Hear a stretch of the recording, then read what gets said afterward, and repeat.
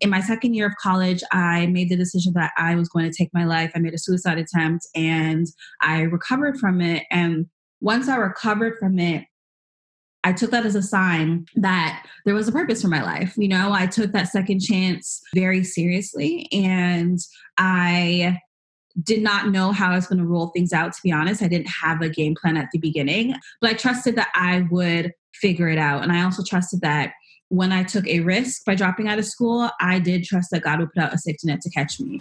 Hi there, it's Sewa, and welcome to episode 59 of the She's Off Script podcast. This is a show where we hear and learn from women who've created unique blueprints for success. My hope is that you'll hear their stories and translate their gems into a unique path for yourself. In today's episode, we meet Pollyanna Reed. The thing that reeled me into her story was her transparency. In her own words, she didn't want anyone to ever hold her past over her head, so she shares it all in hopes of helping others. Fast forward to today, Pollyanna is a master networker and storyteller. She has made a business of helping politicians, senior executives, and celebrities tell their stories and build their platforms through her company, The Writer's Block.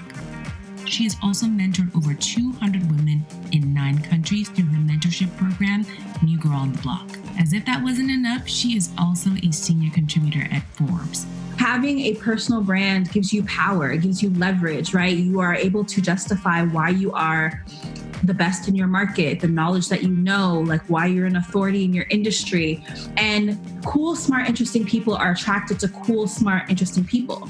So it's like, it also allows you to showcase, like, I'm not one-dimensional. I like canoeing and I like knitting and I take real estate courses part-time in addition to what you guys see. During our conversation, we talked about her journey to building not 1, but 2 successful businesses, her transition from the corporate world to entrepreneurship, and then to round out our conversation, she gives us a mini workshop on brand building, particularly from the perspective of side hustlers in the corporate space.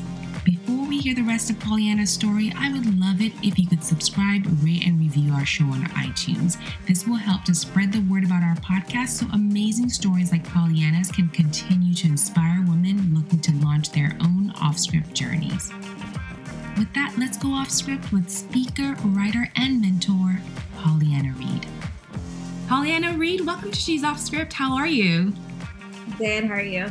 I am doing well. So for anyone who hasn't come across you on Instagram or YouTube, could you share who you are and what you do? Yeah, absolutely. My name is Pollyanna Reed, and I am a millennial woman who has fought for her dreams and won. I am a journalist, a celebrity ghostwriter, public speaker, and a millennial mentor. You know, when I first came across your profile online, I was just struck by how transparent you are. You're so transparent that you wrote a book sharing the challenges that molded you into the woman who you are today. So could you share some of those with us? Yeah, absolutely. I think that women across the board, we struggle with self-doubt. We struggle with living up to the expectations of our parents or of our friends, societal norms. And so for me, my biggest struggle was just fighting those voices inside my head that would combat whether or not I could execute my idea. I've always been a big dreamer. My belief is that the world is built by dreamers. And so when you are a creative at heart, you feel misunderstood because I think society conditions us to believe that we only have to do things one way. Mm-hmm. And I think dreamers like myself, we see so many different avenues to the same solution. And so I had to combat family, friends, people that I love the most, really just shitting on my dreams and not thinking that I could push past. Because here's the thing, right? Like on paper, traditionally speaking, I should not be where I am, right? Like I'm someone who lives with a mental illness. I'm someone who dropped out of college. I failed grade 11 and 12 English. So it literally, the dots don't connect, right? However, I am someone who looks beyond the limits of my circumstances, right? Even though the roadmap doesn't make sense, like I still believe that I could get to where I wanted. And I think it's that high belief in myself that really helps me continue to thrive every day. Following through your storyline, I know you dropped out of college and I'm sure coming from your background, so pastor's kid, growing up in the church, growing up in a Caribbean household, which is very much like an African household, as far as, they've mapped out a roadmap for you. There's an idea of success and a very low tolerance for taking risk. So given that then you went and you dropped out of college and you thought, I'm going to do things my way, how did you think through those next steps and then also drown out that inevitable criticism from family and community? Yeah, absolutely. So I began my relationship with depression and anxiety from a very young age, right? So I was date raped in grade 9. I got pregnant when I was 17. So what's that, like maybe grade 11-ish? I was in a physically abusive relationship. And so I made some very poor choices when it came to friendships, relationships, and I was bullied a lot as a kid. So I was making decisions based on the fact that I wanted to fit into certain cliques and environments. Okay. So because of these traumatic situations, I was going into the next phase of my life, one of the most important phases of my life, already feeling down and out. Okay. So couple that with having the desire to become a writer or pursue journalism or communications and having your parents tell you, no, you're going to do something that is safe because you are Black, you are a woman, and you are young, right? So I enter a college program that I absolutely don't like. I'm not completely satisfied because I know at the end of the day, it's going to result in a cubicle job. And I just knew that there was more for me, but no matter how many times I would scream, like people would just be like, whatever. So things got really bad. Like in the beginning, I was kind of like, you know what, maybe I can do this. I met a few friends. But then my second year, I crashed and burned. My second year is when things got worse. I hit the pits of my depression. I missed several weeks of school. I wasn't delivering on my assignments. I wasn't socializing. A lot of the tasks that many people take for granted, simple tasks like brushing my teeth, taking a shower, like I was just really, really down. In my second year of college, I made the decision that I was going to take my life. I made a suicide attempt and I recovered from it. And once I recovered from it, I took that as a sign that there was a purpose for my life. I took that second chance very seriously, and I did not know how I was going to roll things out. To be honest, I didn't have a game plan at the beginning, but I trusted that I would figure it out. And I also trusted that when I took a risk by dropping out of school, I did trust that God would put out a safety net to catch me. Now, whether that roadmap turned into a few years or a decade, it didn't matter how long it took me to get to the final destination. All I knew is that I was on the path to get there. One of my first steps I took was acquiring 2 mentors, Shanae Ingleton and Shannon Boudram. And so they've been in my life for 10 years. Our mentorship relationship has expanded a decade. And so in the beginning, they believed in me on days I didn't believe in myself. And I'm a big advocate for mentorship. And so that was the first step. The second step was being concrete with what I want, having a vision, creating a vision board. One thing I do want to say is you can have a million to-do lists, you can make a million vision boards, but if you don't truly feel what you want to experience, it'll never manifest into form. Mm-hmm. And so I visualized a lot of my goals. I saw them before I created them. And slowly but surely, one by one, I started knocking things out. So once you knew what you wanted to do, it didn't matter what anyone else said. You already had set your mind to it. It really, at that point, I think when you have experienced such a extreme, right, to the point where like you are willing to either pursue your art or die. Like that's not something to be taken lightly. That's not something like, what I mean? For me, it was like, okay, now that I'm here, like there is no other option. You know what I mean? Like now that we're like actually doing this, like it doesn't matter what anyone says. And me and my parents have this conversation quite often. Like if I had listened to them or anyone else for that matter, I wouldn't be anywhere near where I am today. And I think a lot of people will project their own fear on you simply because they don't have the capacity to pursue the risks that you want to pursue. So they want to cage you up or put limitations on you. And it's really up to you. Like you have the choice whether you want to listen or you want to move past it. And so I just chose to look way beyond what anyone else said. I can see that mentorship has impacted your life in so many ways that you have made it one of your platforms. And I know you've talked about the ability of mentorship just to propel you to the next level. Could you share how that's played out at different points in your journey? Yeah, absolutely. So I got started in journalism when I was 21 because of one of my mentors, Shanae Ingleton. She encouraged me to start a blog. She was the first person who stepped to me and she's like, if you want to write, then you need to show people that you can actually do this. Because there's a difference between your self-worth and market value, right? Amanda Seales says this all the time. So like self-worth is like, yo, I know I'm dope. I know I have gifts. I know I'm talented, but what is my value in the marketplace? And so you can't establish that if no one knows who the hell you are. And so for me, I started the blog. I worked tirelessly and passionately and consistently for about a year. My mentor then picks up the phone, calls me, and she's like, hey, I have an opportunity for you that would catapult you to the next level.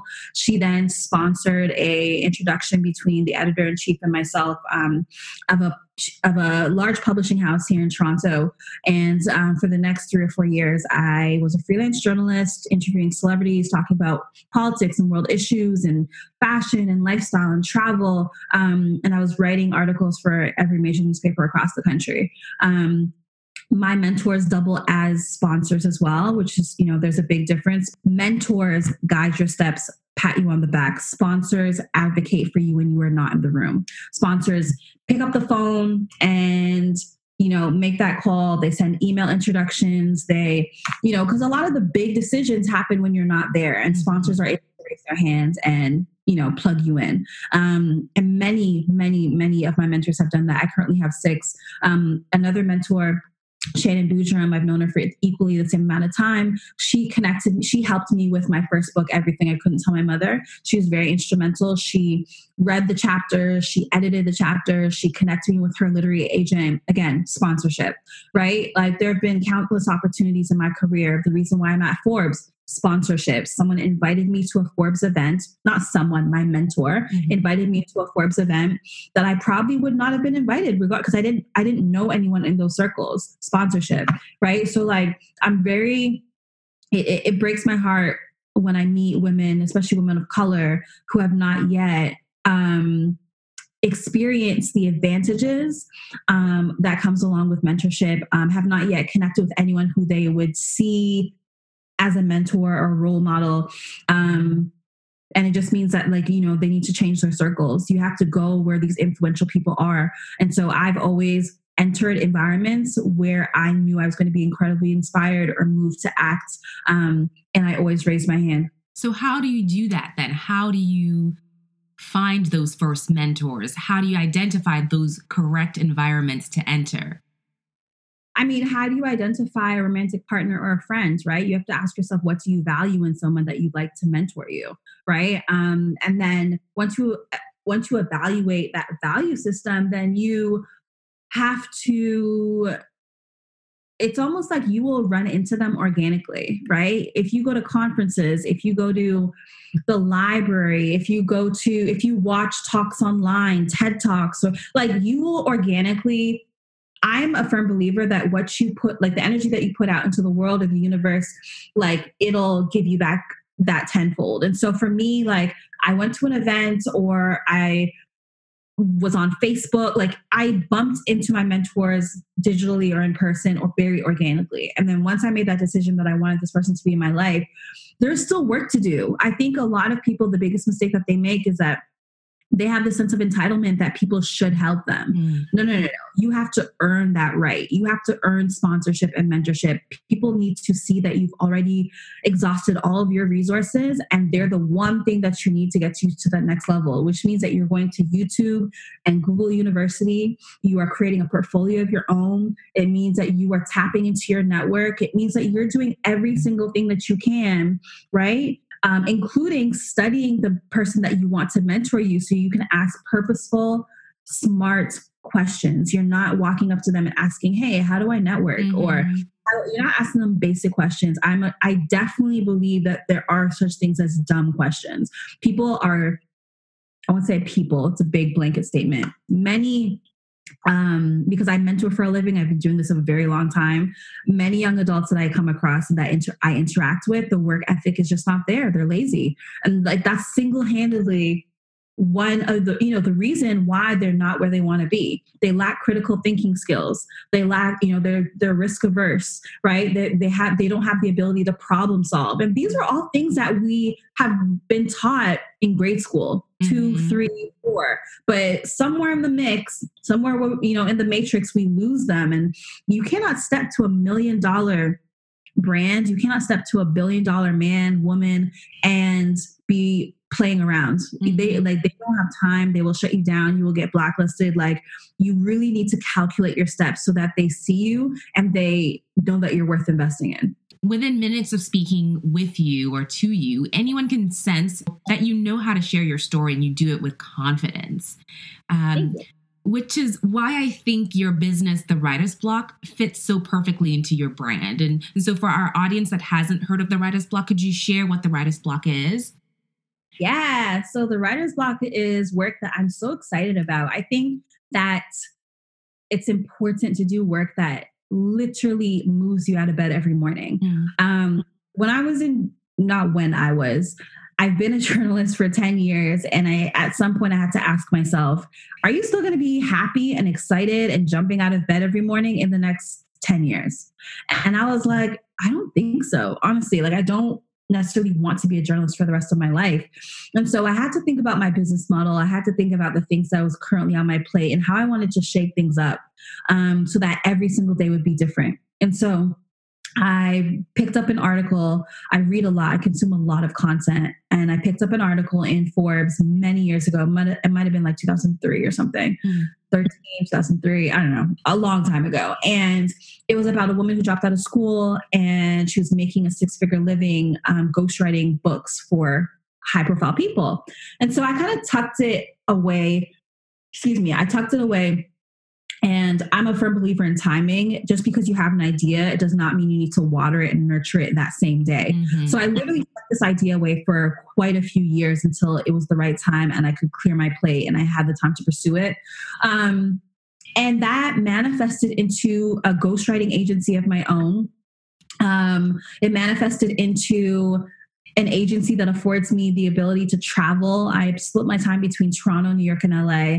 I have an incredible team of content ninjas, and we thoroughly enjoy working with celebrities, politicians, athletes, entertainment moguls, and helping them push their ideas forward because these individuals are shaping the future, and also helping them turn their personal stories into powerful brand assets. So my firm, we specialize in books and keynote speeches, but there are times where we will help with, a bio, website copy, or like a pitch deck. I'm specifically interested in the work that you do with corporate executives, because I have to say one of my biggest regrets over the past decade was not being intentional about building a platform for myself while I was working a corporate job. I wasn't intentional about joining social conversations that were important to me. I didn't really join them in a meaningful way. And I would say for myself and other corporate queens that I've talked to, it's because of one of 3 reasons, let's say. So they don't want their managers and their colleagues all up in their personal business, or they just don't know how to navigate that tightrope of, growing their online presence without raising eyebrows, at their work, right? I literally everything you're saying is so, it's interesting. I think not you, but in general, yeah. Much. I just didn't care. Like, I literally didn't care. Like, I had my functioning website. My Instagram was popping. Like, I was going into meeting rooms and taking my own business calls, my own client calls in meeting rooms. My boss would pull up and be like, what are you doing? And like, I will say this, I have been so fortunate to enter interviews at these establishments, and I was transparent from the jump. I mean, honestly, in the last decade with Google, like, they can look you up anyway, so they're bound to find out. And I think people need to reevaluate why they're working where they're working. Because for me, it wasn't, so I think a lot of people chase the money.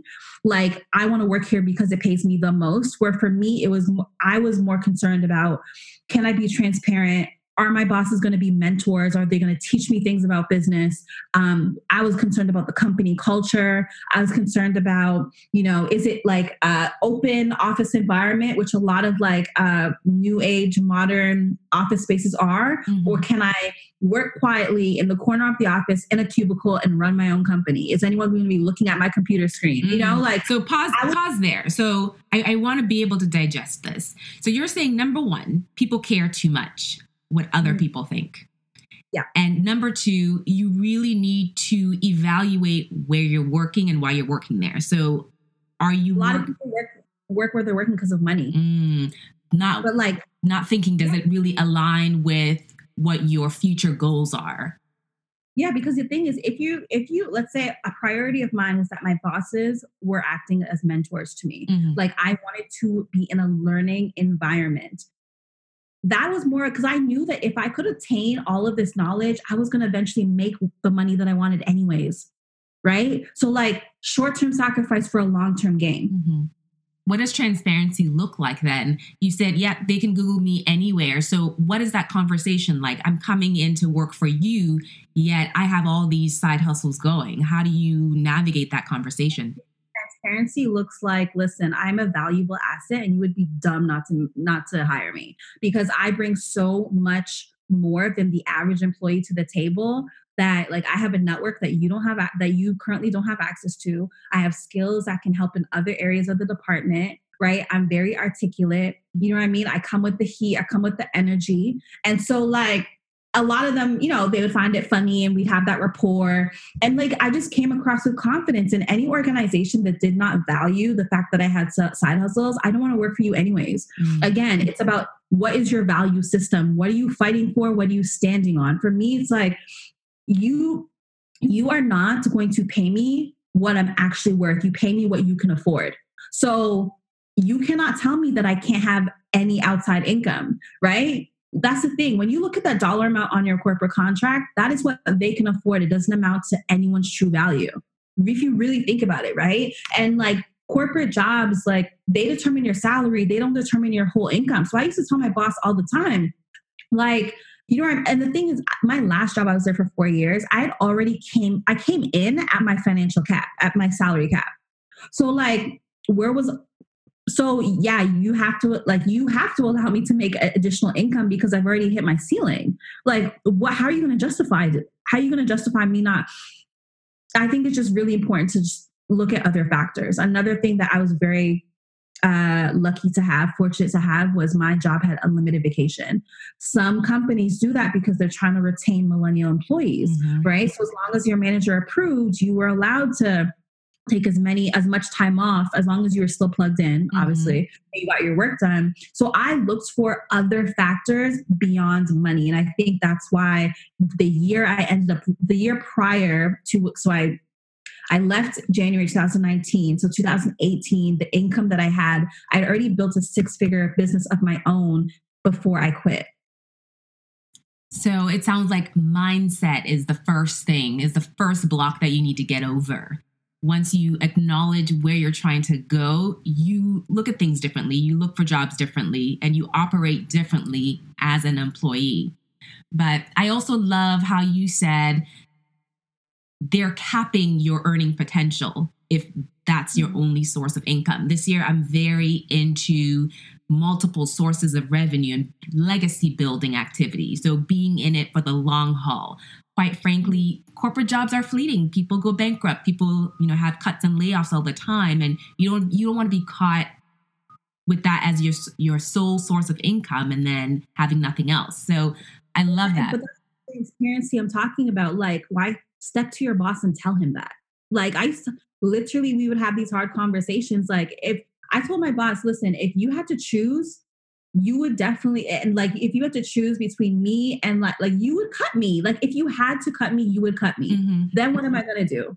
He's like, like, we had that rapport, right? I worked for several senior leaders. So like, I was transparent from the jump. And I think that it's also important, if you are going to have side hustles, make sure you're working your ass off at your corporate job so they don't question you, or they don't have a reason to cut you or to disregard you, because I was the first one in the office, the last one to leave. I made sure that I got all my work done. So you do have there, like, it's going to be challenging for a period of time, most definitely.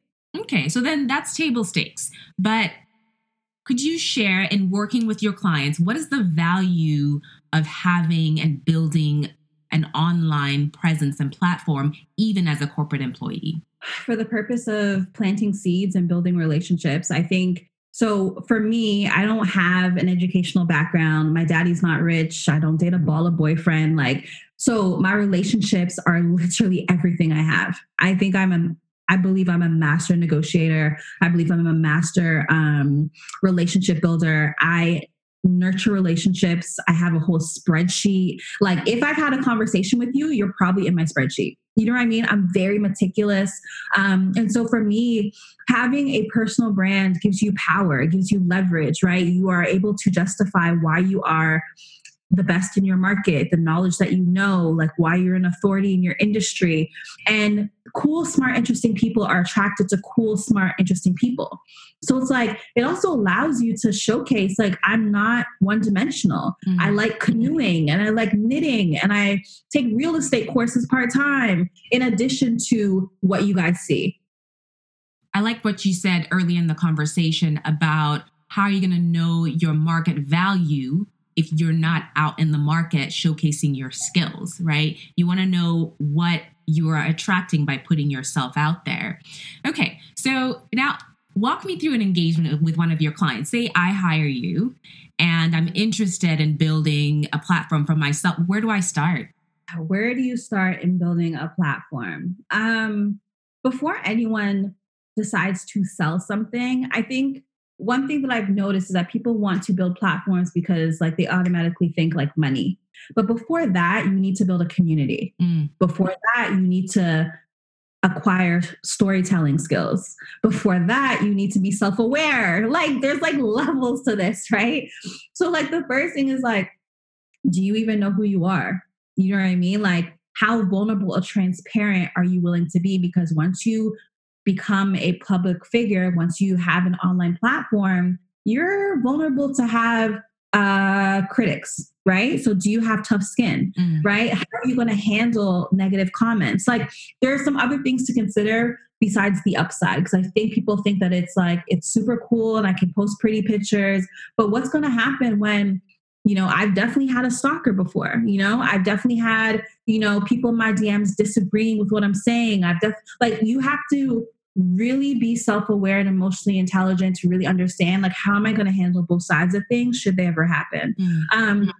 Storytelling is the most critical component of building an online community, right? Before you can sell anything, you need to have the emotional buy-in of your tribe, right? And that means that your tribe needs to feel connected to you on a very human level. So it's not about just showcasing, you know, the work that you're doing and your accomplishments. It's also showcasing the work that is unattractive and messy as well.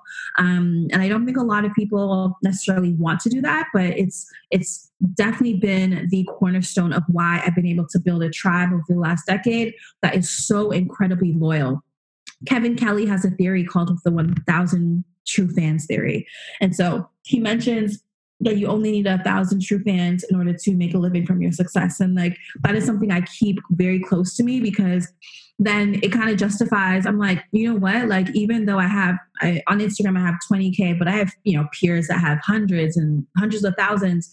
And, you know, but I'm still able to like bank a lot more than them. You know what I mean? Like, I still run circles around them. And so for me, it's like, what is the level of engagement and how connected am I with the people that follow me? Because for someone to tune into your channel, like, they don't have to do that. They're not obligated to do that, right? So if someone chooses to do that, you better like give them a show. You better, you know, entertain or educate or enlighten them, like make it worth their time, and they'll be back.